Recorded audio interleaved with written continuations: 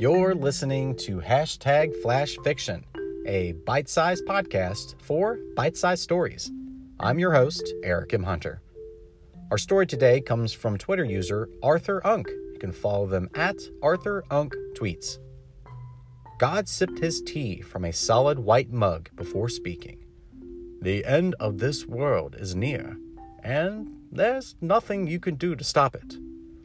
Seems a little pessimistic for an omnipotent being, Shay said. This Petrissage concept will take time to understand. What do you think of this story? You can leave me a message on Twitter at Eric Hunter or a voice message right in your Anchor app.